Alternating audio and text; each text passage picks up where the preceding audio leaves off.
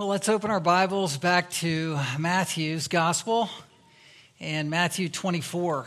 Matthew 24 is where we're going to spend our time. I took a big portion first hour, and so I assume I'm obligated to preach the same amount for second hour, verses 1 through 14.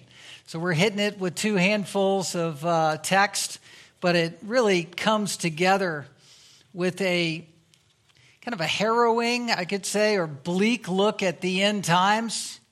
That's what Matthew 24 is about. What does it look like when the world's at its worst? If you're looking at the title, Winning the World at Its Worst, I'm trying to find a way to navigate a text where it's like the ship is going down, in this text. And it's not just talking about the United States of America, it's talking about the world. The nations are doing these things. There are end time signs that they show us the end is near. And they should evoke something within us. And I want to make the case that instead of being dour, being woe is me, being the proverbial Chicken Little that the sky is falling, in our election cycle with candidates that will, with rhetoric, beat each other up. And on the other hand, instead of being the neutrality bubble, I don't care, I'm not listening, it doesn't bother me, I don't care if the world goes away. We have to find a Christian biblical balance for why we're here. We are here right now in this world, in this political arena, in a world that is going from bad to worse for a purpose, and that's not just to say it's getting worse and to feel bad about it till heaven. We got to do something for Christ while we're here. I remember the song in, I think it was 1986, 87. It's the end of the world as we know it, and I feel fine. That was the REM song. Well, people don't feel fine right now. I mean, it's serious and polarizing with the issues. It's increased pressure.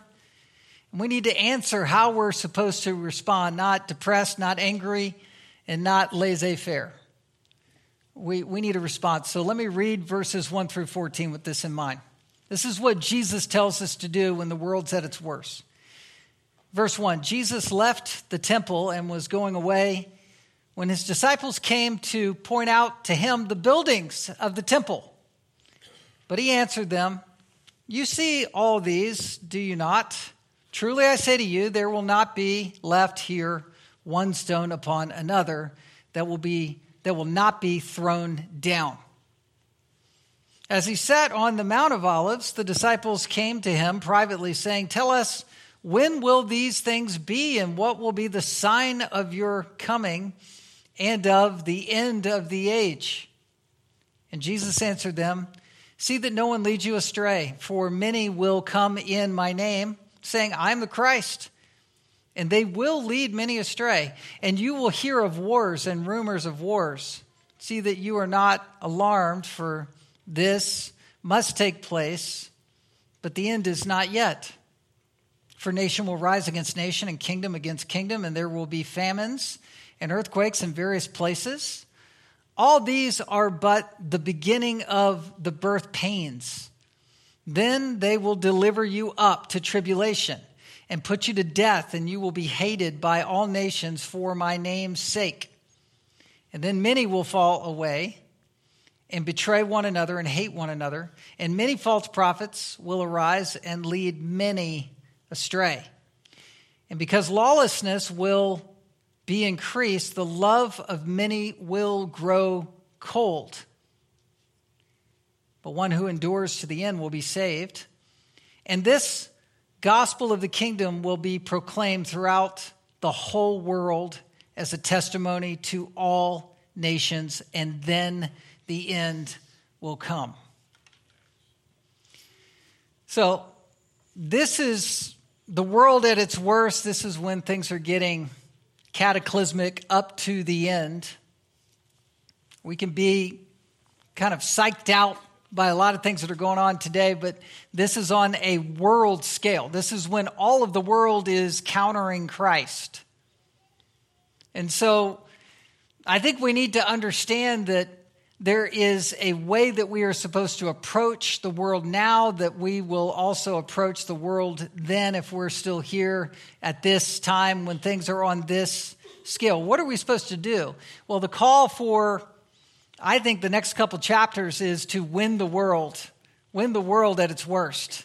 Seeing these warnings, these signs of the time, these things that are happening and are going to happen on more extreme levels as open doors to do what Jesus did and warn people about eternal hell and put Jesus as the Savior on display.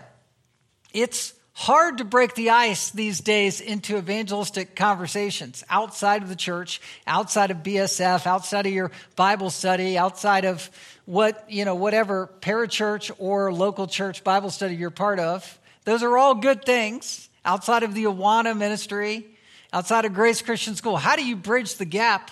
Well, what you need to do is, I think, follow what Jesus is saying, and that is as things get worse, as things break down, as people follow wrong people, as people despair over cataclysmic events, be ready in your heart to open the gospel up to them and say, Jesus is the real thing. He is the stability that I've been standing on the whole time. Come up and stand with me.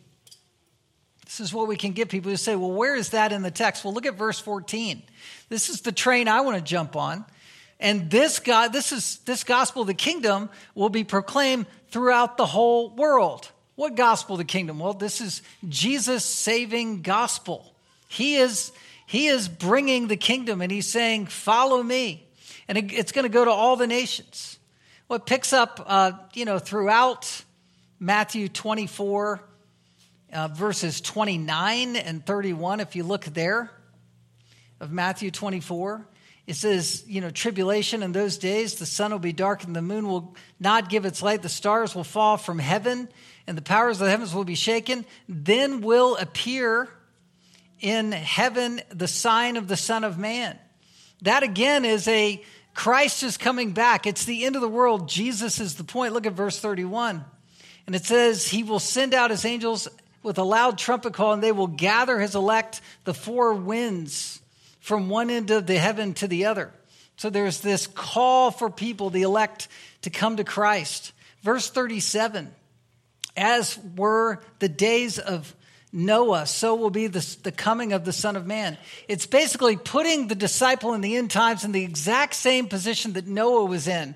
He was called to build the ark in light of a cataclysmic, world-destroying flood.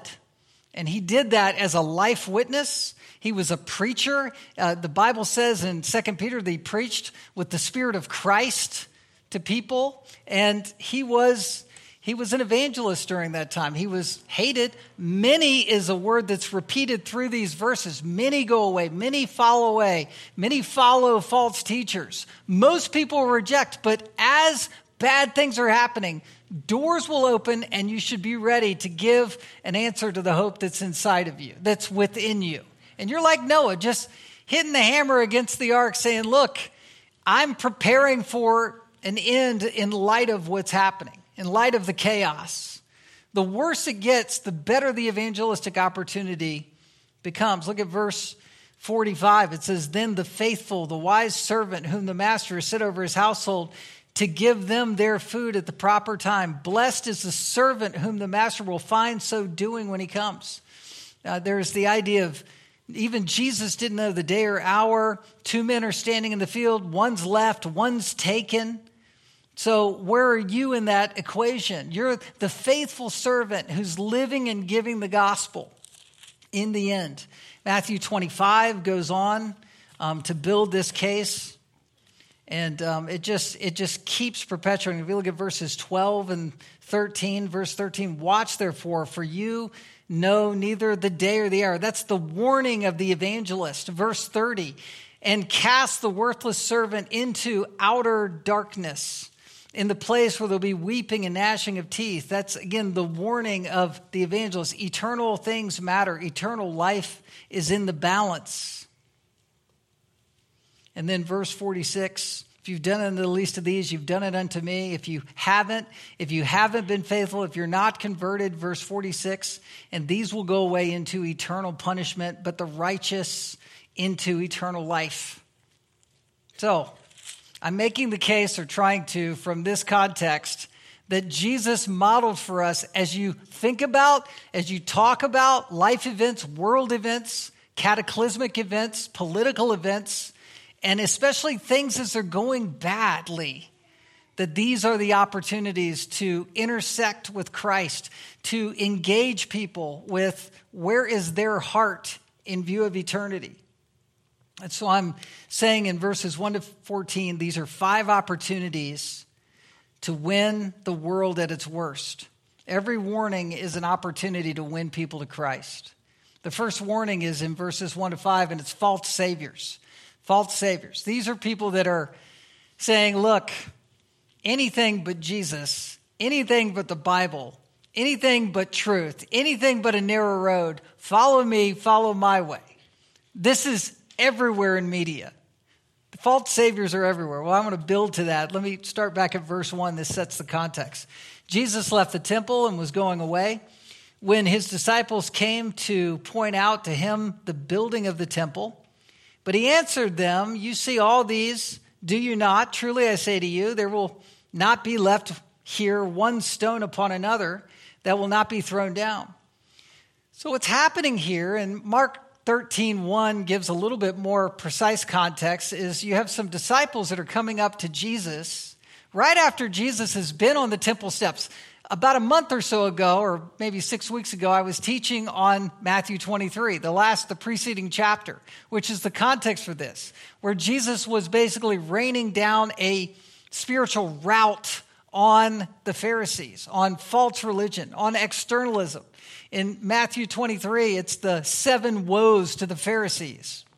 He's basically saying, look, if you're trusting in externalism, like cleaning the cup on the outside when you're cruddy on the inside, or you're like the white sepulcher tomb, whitewashed tomb on the outside, but you're full of dead men's bones. That's the kind of religion that darkens the heart and sends people to hell. And so Jesus had nothing to do with that, and he was repudiating it. The last verses in Matthew 23 is his lament over Jerusalem, where he says, I would have gathered you if you would have come. Like a mother hen, I would have gathered my chicks, but you just would not come to me. So he's saying all of that, and just like us at church, myself included, you look at the Word of God, you see what kind of person you are, you hear the message of Christ, you're reoriented in your thinking, and then you leave and you kind of forget what just happened. That's why we have to keep coming back to church. Well, the disciples as a group, according to Matthew, but Mark 13 says that someone was daydreaming during Jesus' sermon. It says, as he came out of the temple, Mark 13:1, one of his disciples said, look, teacher, what wonderful stones and what wonderful buildings.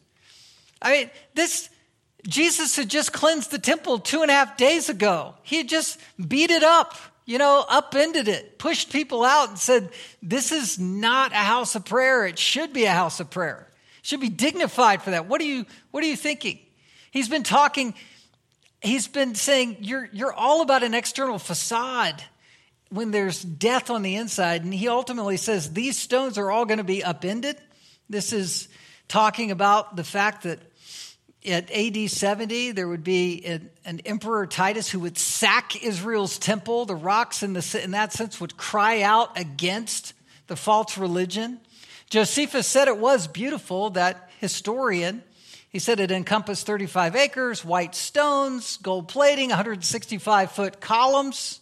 It was beautiful, flashing in the sunlight, unforgettably beautiful. So the disciples are just dazzled. It's like they're leaving New York City looking back at the skyline going, wow, aren't those buildings great? And so that was the sense, but Jesus is saying all of that's going to be shattered. You care about the superficial, you care about externals, and I want you to care about what's going on inside the heart. I want you to care about people's eternal destinies. That's how we need to care. That's the lens through which you need to look at life and its political arena and things that are going on. Where are people's souls?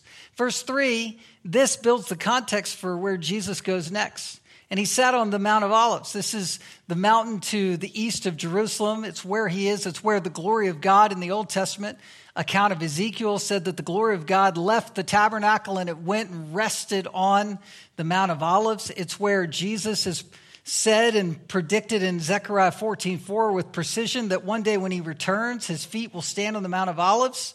It lies between Jerusalem on the east, and the Mount of Olives will be split in two from east to west by a very wide valley. So one half of the mount shall move northward, the other southward. So there's a dramatic event that's going to take place. But in the interim, where the glory of the Lord had left the temple and resided at Mount Olives, and Jesus is going to return as the Son of Man on that mountain and break it in two. In the interim, you have Jesus here preaching his final sermon as Matthew depicts it, before he goes into narrative about him being incarcerated and taken to the cross. These are the last things he's saying, and the glory of the Lord is represented in Christ, seated as the teaching Son of God, Messiah, Rabbi, sitting there preaching about the end times, saying, this is your opportunity to bring up eternity to people as things get bad. When things are at their worst, this is your best opportunity to bring it to reality in light of eternal life.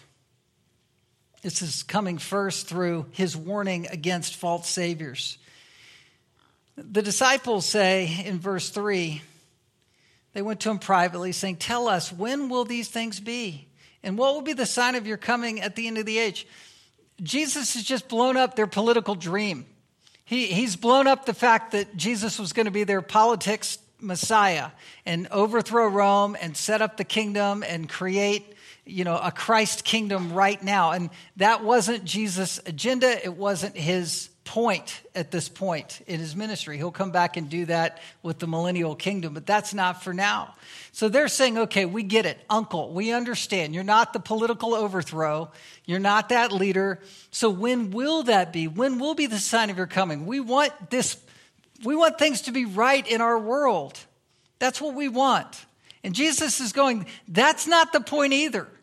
Even when I come back, the point is, where are people going to be for eternity? That's the issue. That's what we need to be talking about. He doesn't even want to address this directly.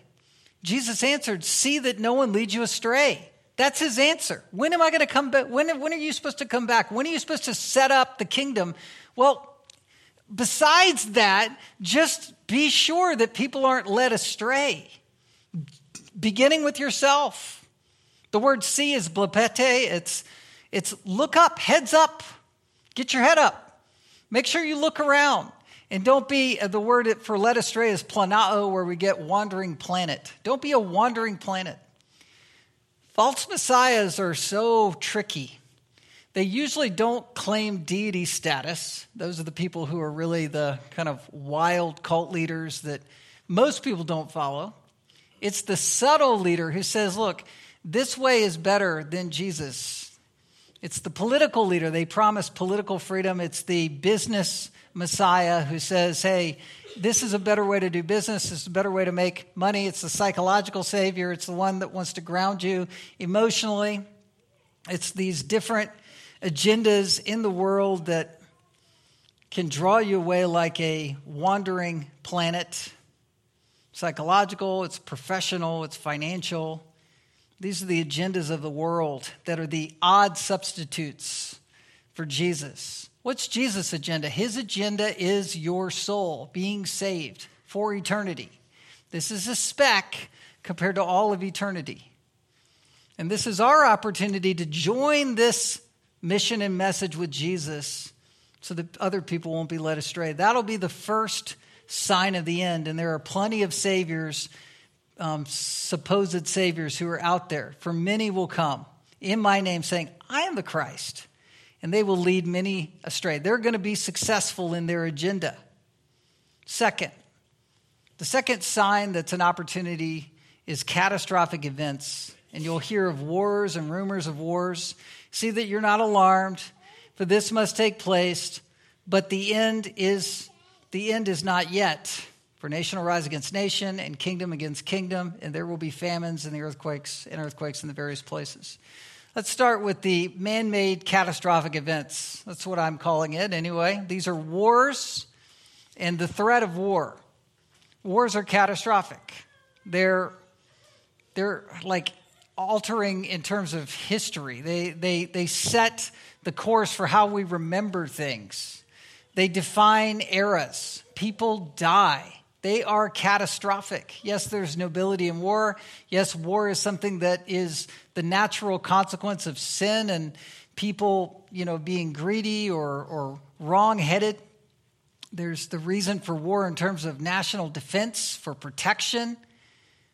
But ultimately, nobody really wants to be killed or in a natural sense. But these are the things that happen, and we define eras by that. In the 20s, we remember, World War I and then World War II, and then the Korean War, the Vietnam War. You can see it in your mind's eye, little pictures in your mind of eras and how people were and manners and customs and sacrifices that were being made. 2001, there was 9/11. Many of you remember where you were seated at a desk or at home when the Twin Towers were attacked. It spawned the war on terrorism in the Middle East. We think about, before that, Desert Storm, Desert Shield. Remember Saddam Hussein, all of that dynamic. Recently, Russian-Ukrainian war that's going on. And then Israel that's at war with Hamas, Hezbollah. These are dynamic events. And as sad as they are, or as shocking as they are, even the nobility of war, all of that is a context not just to either celebrate war or repudiate it, but to say, I'm going to be unalarmed. Now, we're obviously sad for lost loved ones and the sacrifice, and we affirm the sacrifice of people. But Christ is saying in verse 6, see to it, again, blepete, get your head up and see that you're not alarmed. For this must take place. Why? Because the end is not yet. There's going to be a future war that Christ wages against all of his unrepentant enemies. He's coming with a two-edged sword. This is the apocalypse. This is the end of the age. All the wars are like birth pains. It's like the world is in labor, looking to the ultimate war that will come when Jesus returns. The end is not yet. So no matter how bad it is where nations cannibalize each other, we can be unalarmed, ready to witness and say, Christ is ultimately coming again. And he's going to war against the unrepentant. He's going to war against people who've not given their hearts yet to Jesus. War used to be curried about in messages by messengers or by, letters, and people would hear about them, rumors of them, as is mentioned here. But ultimately, war now is on our phones. It's in our media feed where you can become just sort of bombarded with what's going on. But no matter the level of knowledge you have about what's going on a geopolitical level or what might happen, we're to be unflapped. We're not to raise even leaders up in our own minds as little demigods that are going to determine the outcome of the world. Jesus is on the throne. His return is what matters. He is our Savior. He is our sovereign, and he is our Lord. The big picture is trying to understand things in a greater context. Catastrophe happens, and yet we need to understand that the end is not yet. So there's a second kind of war, and that is, or a second kind of catastrophe. There's the man-made and then God-made. God-made. Now I'm picking up on what insurance, adjusters call an act of God. This is when an event happens and your property is ripped up or whatever. But there are God-made dynamics that happen, like floods, tornadoes. This is what's mentioned here: famines, earthquakes, various places. Verse 7, there's tsunamis, there's massive storms, things that are lethal, things that rip people's lives apart. Catastrophic events. This is when the heart can open. It's There was an event when Judy and we moved to Arkansas when we were young in our 20s, and I was an associate pastor, and we showed up there. We'd never lived in the Mid-South before, and, you think you're safe and sound, but then that, like within a week of being there, I think, we were in our little apartment, and suddenly these World War II, like bullhorn sirens were going off. The sky turned green. We had a little tiny TV that was crackly with the newscaster saying, everybody seek shelter, be inside. And it was a tornado event that was happening over Little Rock, Arkansas, where 26 tornadoes that night touched down all around us. And, I'm sitting there, I'm putting mattresses up against the walls and windows. They're telling us to do things. Judy's like, it's late, I'm just going to bed, and we made it. But the next day, buildings were just brought to rubble. I mean, there's the untouched where nothing happened, and then other stuff, buildings that have been standing probably 50, 80 years were just in rubble. About 15 years after that, there was a tornado that ripped through a person's home that was in our church that had a large number of kids. The husband had put all of them inside the shelter. He was remaining outside with one, and they were ripped away.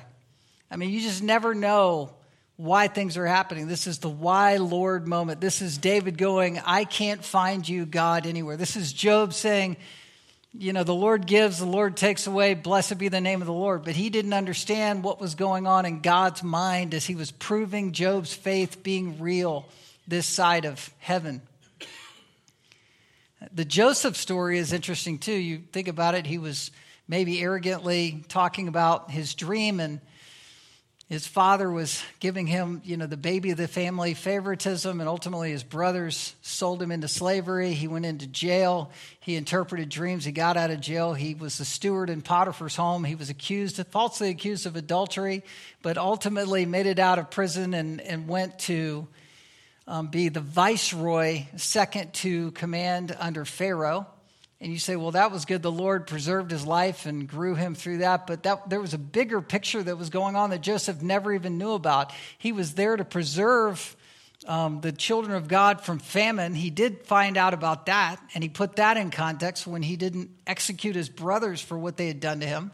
But ultimately, when he died, there was a Pharaoh that was put in power that didn't know Joseph, and the Israelites had moved there under Joseph for famine relief, and they grew in such a number and grew so powerful that the Egyptians got nervous and they enslaved them. Pharaoh enslaved the Israelites, the future Israelites, and put them in slavery. And that was all a picture of what God was going to do to show what redemption looks like, sending Moses as a Jesus figure to deliver the children of Israel, sending the death angel over with protection of the blood splattered on the doorpost to show that God is a savior, and redeemed Israel, went free, and ultimately journeyed to the promised land. That's all a picture of the gospel. Joseph had no idea what part he was playing in that through what he went through.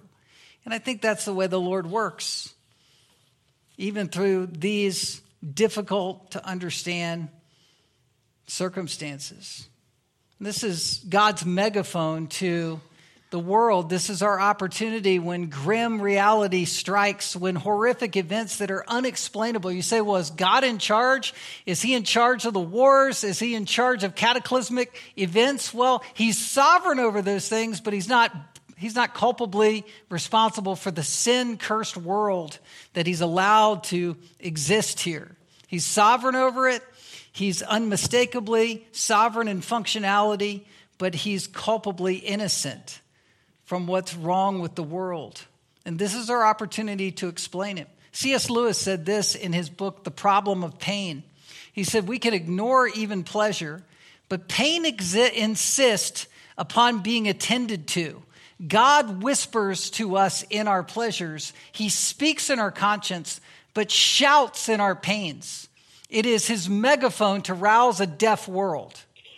When things are painful, as one doctor put it, we obey pain. I mean, you react to pain in your life. And when circumstances, the wheels fall off, it's very difficult. That's when you're not manipulating that person, but you are absolutely saying, yes, Lord, I see that person can hear the gospel.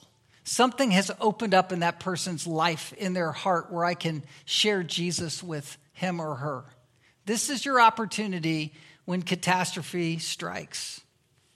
Well, another sign outside of false saviors, catastrophic events, is Christian persecution.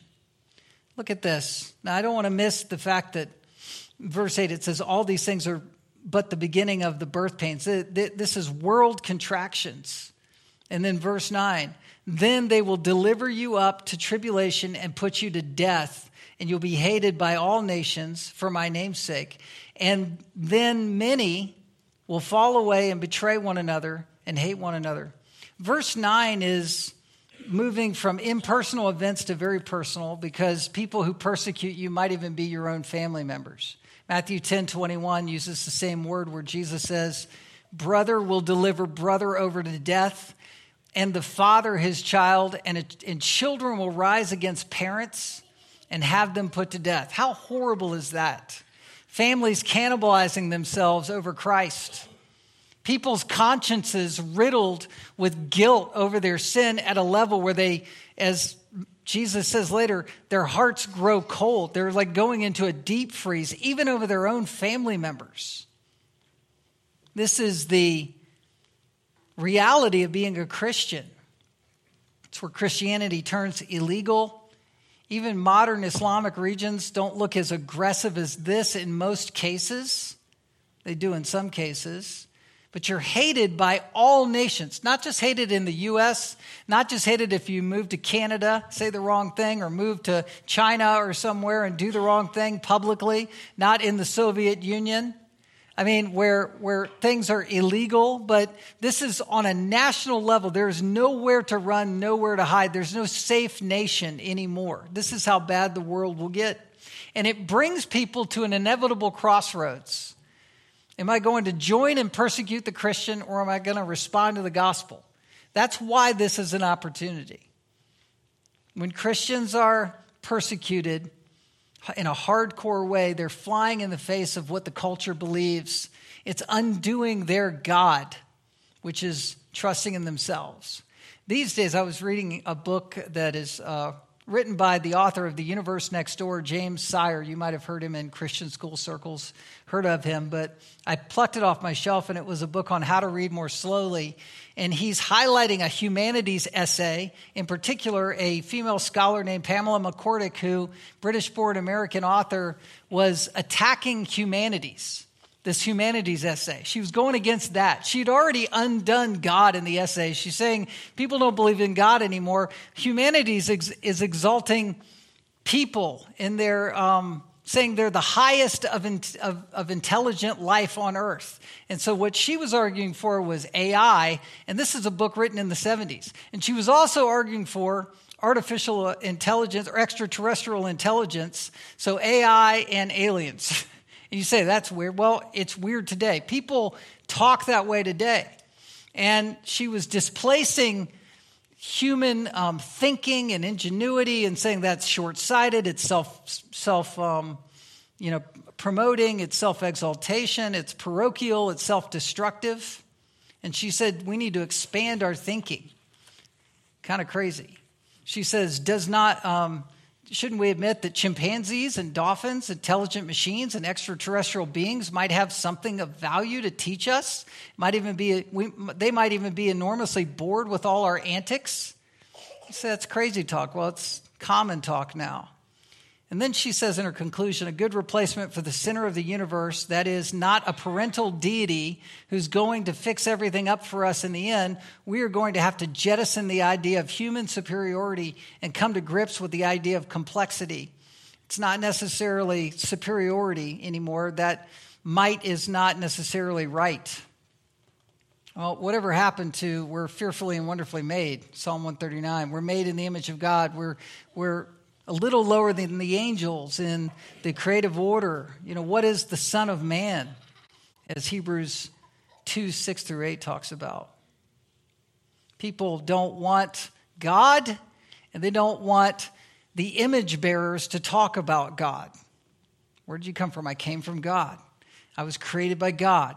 I was created by a creator. This is crazy talk now in our society, not in the church, But out there, when you start talking about God as creator, I mean, think about, for my study for this evening on God and government, I'm going to talk about from the Declaration of Independence. I mean, we were created with, these inalienable rights. We're all created equal, right? I mean, that statement assumes a creator. And that is the talk of evangelism. We need to talk about a creator, but when you talk about a creator, then there's accountability to that creator, and people don't want to hear it. The only way to solve the conscience is Christ. Well, the last sign will be apostasy. You see this in verse 10. Then many will fall away and betray one another and hate one another, and many false prophets. This is their opportunity. They'll arise and lead many astray. So most people will follow these false prophets, and they're falling away. They're stumbling over the message. They're compromising. Compromise is happening now. You see hints of it in the church. You have mainline evangelical leaders who will jettison their theology for gross perversion. They'll fly under the radar of love and compassion rather than truth. But standing on truth is the most loving thing you can do. You want to do it graciously and lovingly always, but you don't want to compromise. People will change their theology to save friends and family. They shouldn't. Why? Because they want their lawlessness. Look at verse 12. And because lawlessness, this is the driver of all these things, will be increased. The love of many will grow cold. Lawlessness. What does that mean? It's kind of a Bible word, but it's a very, very active word in our culture. It's a very apropos word for us to think in terms of the culture, I should say. Lawlessness. You don't own me. I don't play by your rules. You really don't have any legal rights over me. I am an independent agent unto myself. I'm lawless. I'll just do whatever I want to do. And the government is what keeps the law and enforces the law to keep the world from going into anarchy, but people want lawlessness, and more of that is building and increasing in the end, and it's leading to hearts being cold, where people are saying, look, I don't care about you, or I'm going to send these Christians to prison because I want to be lawless. This spawns evangelism. Why? Because the ones who are the last man and woman standing, teenager, child standing for Christ, they will stand out as a shining light. They will bring the sword of the Spirit with the truth. And it's a way to evangelize. When the heat turns up, families turning on each other, who's the last man and woman standing for Christ?